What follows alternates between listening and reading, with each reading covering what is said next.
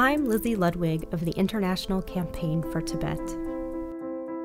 I'm not sure I can mark a particular time I heard about Tibet. I think as a teenager, I had a vague idea of Shangri-La, some sort of magical kingdom in the upper Himalayas, vaguely somewhere.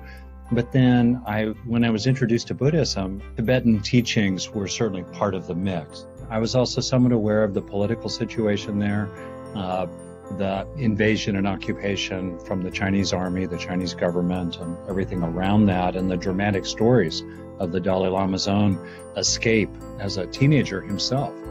What do you think of when you hear the word Tibet?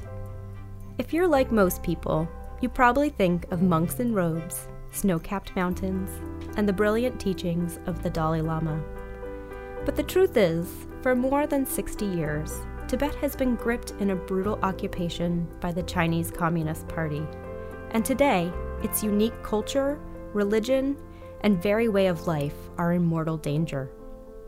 That's a threat not only to the people of Tibet, but also to the entire world.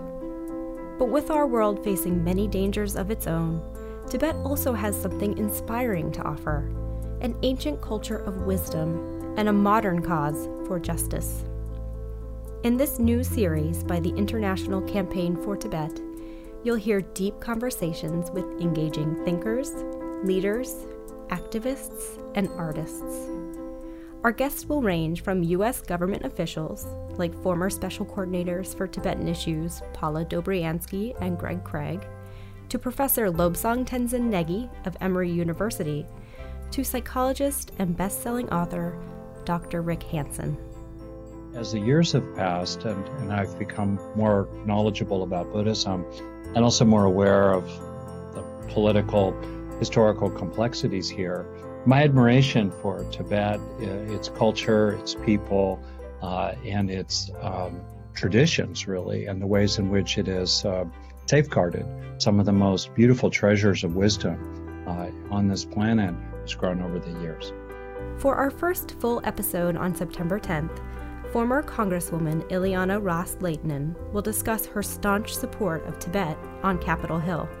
She'll also explain how being the first Cuban-American woman in Congress taught her how the advocacy of ordinary Americans can make a big difference for minorities and exiled communities. You don't want to miss it. Tibet has so much to contribute to our world, and in this series, you'll learn why Tibet matters and what you can do to preserve it.